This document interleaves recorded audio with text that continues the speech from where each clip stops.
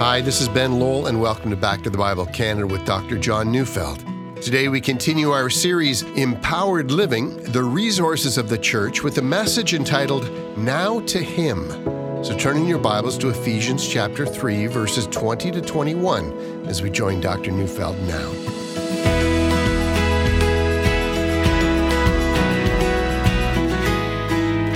When we think of worship, many people just think about singing. Whether it's with a songbook in hand or with arms outstretched towards heaven, we sing for all we're worth. Yeah, it is true that singing is often involved, but worship is a celebration. It's a celebration of God. I know there are those who will immediately think that my definition of worship as the celebration of God, that's just a bit narrow. Typically, we speak of worship as attributing honor and homage to God, and we also know that in the First Testament, the worship of God involved the sacrifice of animals and prayers being made. And furthermore, in the New Testament, for instance, Romans 12:1, we offer up our bodies as a living sacrifice to God, and that's called our true and proper worship. And so it is true that we can see all activity done to the glory of God as worship. And yet behind all of it is the celebration of God. Think of it this way. People not only enjoy celebrating, they need to celebrate. If you have a favorite hockey team or a football team or a soccer team that wins the championship, it seems it's never enough just to win. The win needs to be celebrated before it's deemed complete. In the same way, it's not enough to simply think about God or to trust God or to obey God or to study theology or listen to sermons or even read scripture. At some level, we need to celebrate. We need to rejoice, and therefore we need to sing. Listen to Psalm 47, verse 1. Clap your hands, all peoples. Shout to God with loud songs of joy. Or Psalm 101, verse 1. I will sing of steadfast love and justice. To you, O Lord, I will make music. Again, Psalm 47, verse 6. Sing praises to God, sing praises. Sing praises to our King, sing praises. See, I think C.S. Lewis expressed the biblical mandate well when he said, I think we delight to praise what we enjoy because the praise not merely expresses but completes the enjoyment. It is its appointed consummation. It's not out of compliment that lovers keep on telling one another how beautiful they are. The delight is incomplete till it is expressed. That is, we haven't come to terms with our God or what He has provided for us as His redeemed children until we begin to find celebratory ways to express that delight to God. If the study of the Bible or the study of theology doesn't end in songs of worship, we're doing it wrong. The more we study God, the more we study what wonders He has performed for His children, the more the demand rises that we must celebrate.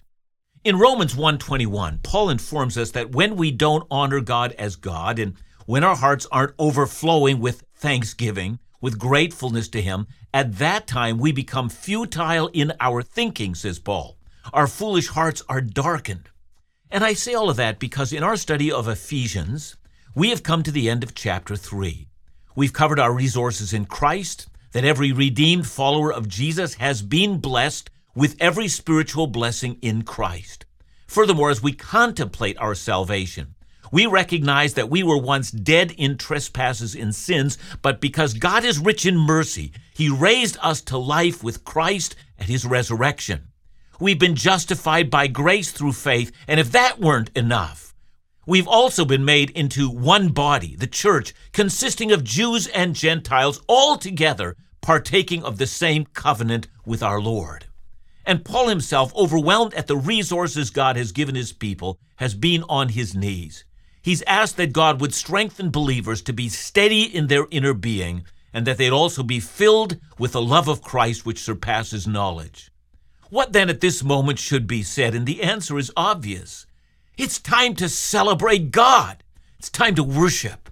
So the last two verses in Ephesians chapter 3 has often been referred to as a kind of a doxology. Indeed, you might have heard those verses cited at the end of a church service. But they're more than a doxology. They are the words of celebration. So let's read them, shall we? Ephesians 3, 20 to 21. Now to Him who is able to do far more abundantly than all that we ask or think, according to the power at work within us, To him be glory in the church and in Christ Jesus throughout all generations, forever and ever. Amen. I know it seems strange that I'm using 2 short verses for an entire teaching, but I think it would be a tragic failure to give them any less attention than what they deserve. So let me explain. Paul's first words are now to him. And here Paul's referring to God the Father. Now he says, I have something to say about God the Father. To him be all the glory. To him be all the words of praise we can muster. To him be all the adoration we both feel and express. To him be ascribed all the attributes that showcase how majestic and beautiful he is. Now to him.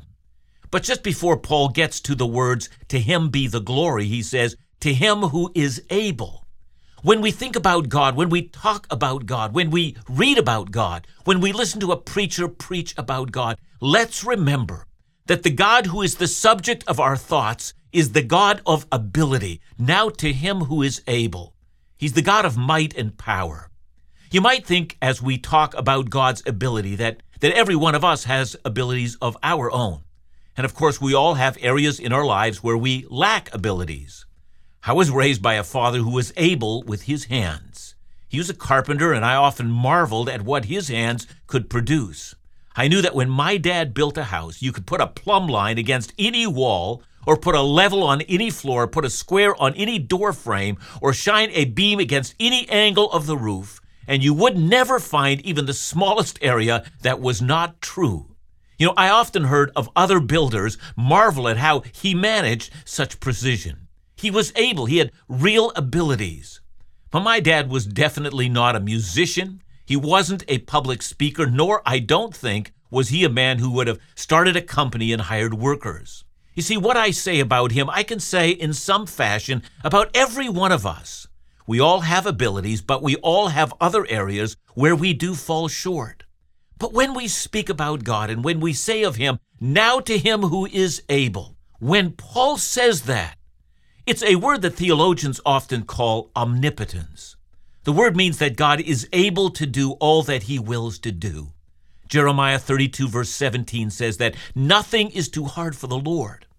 Ephesians 3 verse 20, we don't have a full expression of God's abilities. Rather, God's ability here has something to do with our prayers. We come to God and we ask things of God because we know that we are needy. After all, Paul has just expressed that he is praying for the Ephesian believers. He wants them to be strengthened in their inner being. No doubt they're facing struggles, and in their struggles, they might be weakening in their inner strength. But Paul is now in full-blown celebration of God. Now to him, he says, who is able, and watch this, to do all that we ask. It takes some time to take that in. There's not one thing that we might ask of God in which God would then respond by saying, wow, I'm just not able to do that. When we enter into the part of our prayer lives when we make requests, and when we ask God for resources, or we ask God for encouragement, or we ask God for help in overcoming sinful habits, or we ask God for healing from a disease, or when we ask God for the ability to forgive the worst of our enemies, we ask God to help restore our relationship with our spouse, or when we ask God to give us strength when we face opposition and slander, no matter what we ask, there is no lack of power in God to give us what we ask. Now, as you contemplate that, you might be thinking of 1 John 3, verse 22. And whatever we ask, we receive from him because we keep his commandments and do what pleases him. That is, walk in the center of God's will. He's going to answer all your prayers. So whenever we walk in the center of God's will, that activity will shape the kind of things that we ask for. We won't be asking for the death of our enemies. We're not going to be asking for the riches that will make us self-indulgent. We'll pray those things that are at the center of God's will. And here's the key. There is no lack of power in God. But of course, you'll have noticed I've misquoted the verse. It didn't say, now to him who is able to do all that we ask. Indeed, it says, now to him who is able to do far more than all that we ask. That is to say, when we bring our request to God, and God then looks at the measly requests that we make out of our insecure nature, he responds by saying, yeah, I'll do that, for there's no shortage in my ability. but I am able to do a great deal more than what you've asked me. See, I love to play the game Imagine. There are times in my life when God saved me from so many difficulties. And yet, there are so many difficulties God has saved me from that I was not even aware of. Now, here's why I have to imagine. There must have been all manner of potential dangers. God stopped them before they even were allowed to occur. How can I thank God for what I don't even know about? In the same way, when I ask things, I don't know all that I truly need. What I ask falls short of my need, but God responds by giving me more.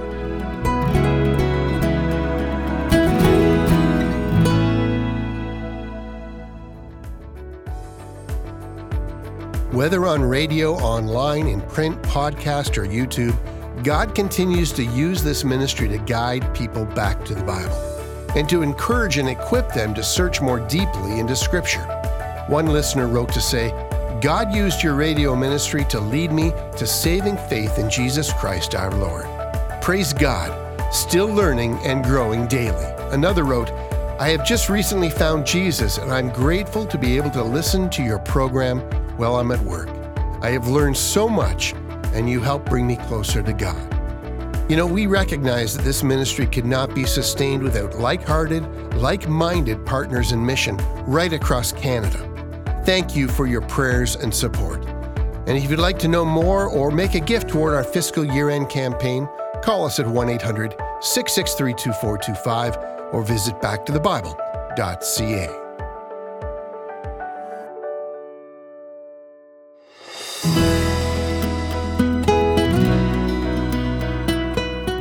James chapter 4, verses 3 and 4 says of our unmet needs, "You do not have because you do not ask.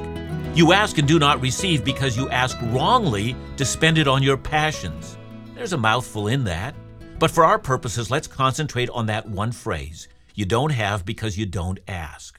You know, there's a discipline that God wants all of His children to learn. He wants us to ask Him before He opens up His resources. So why is that? And He'll respond by saying, "I want you to trust me."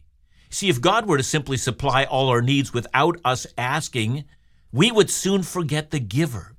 God is not begrudging of giving good things to His children, but He does want His children to know that He is the author of every good and perfect gift. And so He tells us to ask.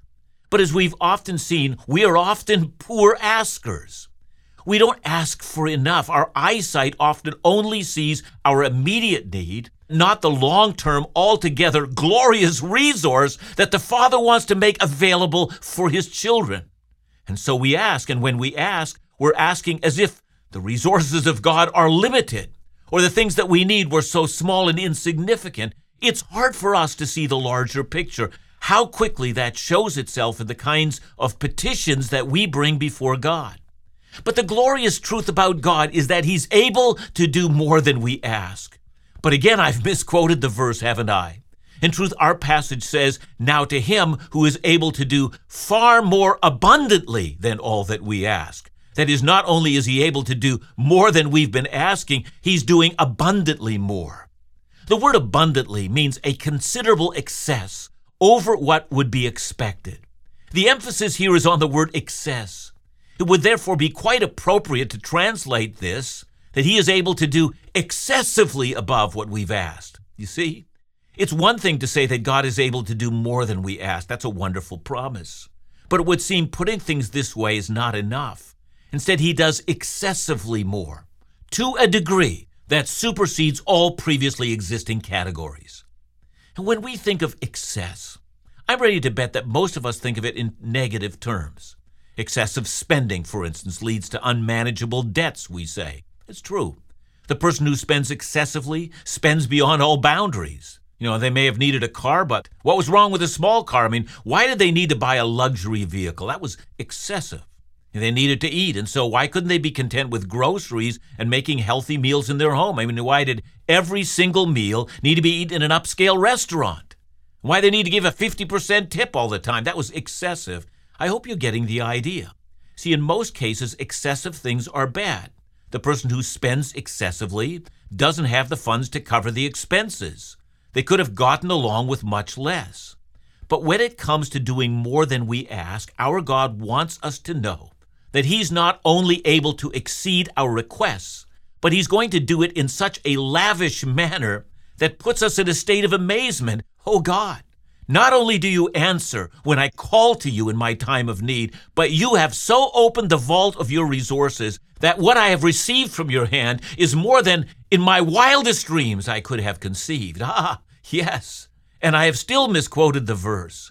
Ephesians 2:20 actually says, "Now to him who is able to do far more abundantly than all that we ask or think."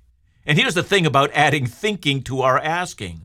I ask in my times of prayer, but at times in my thinking, I'm aware of needs that I have that have never been a part of my prayers.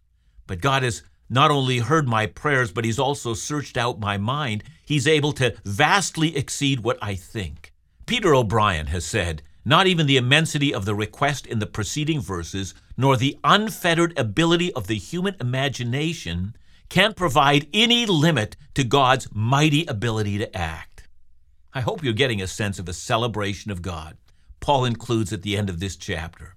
But then, having said all of that, Paul now adds, "This is according to the power that is at work in us." So what does that mean? Well, in order to understand that part of the sentence, I think it's necessary to go back to chapter 1, verses 19 and 20. See, in that section, Paul spoke about the immeasurable greatness of his power towards us who believe, and then he added that this was the same power that raised Christ from the dead. Indeed, as we've studied Ephesians, you will have noticed that before we were in Christ, we were dead in trespasses and sins. We were as unresponsive to God as a dead corpse would be unresponsive to whatever we might want to communicate to it. Dead, cold, unable to hear and see, unable to speak, and unable to, even in the smallest way possible, to respond to the voice of God. But remember how Paul used that word, but. But God, he said, but God who is rich in mercy made us alive in Christ. Indeed, Paul says that God gave us life even as he gave the dead body of Jesus life. Now here's the thing about giving life to the dead. Almost every other miracle tends to be understood in some fashion. Jesus fed a crowd of 5,000 with a few bread and fish. He broke the bread in his hands and multiplied the elements. He took what existed and multiplied it. Or Jesus drove out demons, demonstrating his power over them. Or Jesus healed the sick and instantly repaired diseased or damaged organs. It's miraculous, but we can in some sense understand it. But what do we make of the power of the one who raises the dead? A dead, rotting, decaying, unresponsive corpse. And over it hovers our God who says, "Live." And then Paul adds the phrase, "according to the power at work in us." Those words are supposed to be taken in concert with the words, "now to him who is able." Now to him who is able to raise the dead. Having celebrated God's power for the good of those who believe, we come to verse 21. "To him be the glory," says Paul. See, often when we speak of the glory of God, we often include the words, "to him alone be the glory." And when we say that, we often mean, to God alone be the credit. See, I'll give you an example of what happened to me just the other day. I was meeting with a dear old friend whom I had served in ministry with years ago. He was the worship pastor of my church, and in order to encourage me, my friend reminded me of the thousands who had come to Christ under my ministry during those days. He was looking out for me. He just wanted to be encouraging to me. And he was right. He continues to be a good friend. But as I thought about it, I thought, well, now, for the years that I ministered in that place, I never actually spoke my own words. I simply went through the Bible word by word, line by line, tried as best I could to restate the Bible's message to the people who heard me. They never were my words in the first place. And the Holy Spirit, who honors the preaching of the word, arrested the dead hearts of my hearers, and many confessed their sins, and they gloriously came to Christ. I'd love to say I did something, but I say this, without any false humility, to God alone be the glory. I get none of the credit, he gets it all. And that's what Paul is saying of the God who is able to do abundantly above all that we can ask or think. To him be the glory. Say back to God that he gets all the credit. Revel in his power and in his grace to the objects of his delight. To him be the glory, says Paul, in the church. Yeah, give him glory for the creation of the church, this new humanity that experiences eternal life. Give him credit for having broken down the wall of hostility between Jew and Greek. That was definitely abundantly more than we could ask or imagine.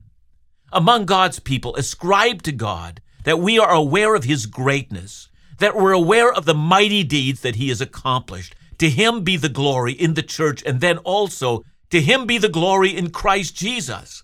See, that no doubt means to God be the glory that we, the church, are in Christ Jesus, that Jesus has become our Savior and Lord, and the sweetest and loveliest thing we know, that we have come into loving and joyful relationship with Christ. To him be the glory. God gets the credit for that. We take no credit at all. God did it, but we get the chance to revel in that God allowed us to be the children of Christ. Paul's still not done. To him be glory in the church and in Christ Jesus throughout all generations, forever and ever, he says. There's the most unique thing about the church. Yeah, the church is a new race of humanity. It's a new nation. It's a new temple. It's a new family. But the church also encompasses all generations. We're one church with Abraham and Isaac and Jacob, also with Peter and Paul and John, also with Irenaeus and Athanasius and Augustine and Chrysostom and Luther and Calvin and Zwingli, along with Wesley and Whitefield and many others. A great company of those who are now in glory belong to the same church that we are a part of, and that's wonderful. All generations and for all eternity, to God be the glory. Don't you want to shout and clap your hands and raise your hands, fall to your knees and sing? To God be the glory. Celebrate our wonderful God. John, thanks for your message today. You know, I think it's like so many things in life. We gravitate towards our preferences, but it seems to just make sense that in a balanced spiritual journey, we must desire to both study the Word and celebrate God in our worship. Yeah, it's absolutely the case. You know, we get the people who are the worshiping people, and on the other hand, you get the people that are the intellectual studiers. We are not monodimensional people. We are to love the Lord with all our heart, our soul, our mind, and our strength. So let's allow ourselves to both worship and to study at the same time. Thanks so much, John. And remember to join us again tomorrow as we continue our series, Empowered Living, right here on Back to the Bible Canada. Bible teaching you can trust.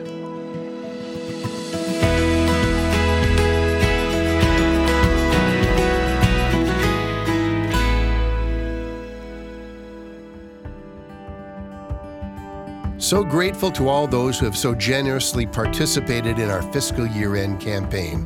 As you know, our goal by June 30th is still to raise $325,000 to sustain and develop Bible teaching and engagement programming across Canada and beyond. To do this, we utilize every effective medium at our disposal to make Bible teaching you can trust available online, on air, podcast, audio mail, and mobile apps offering audio, video, and print resources.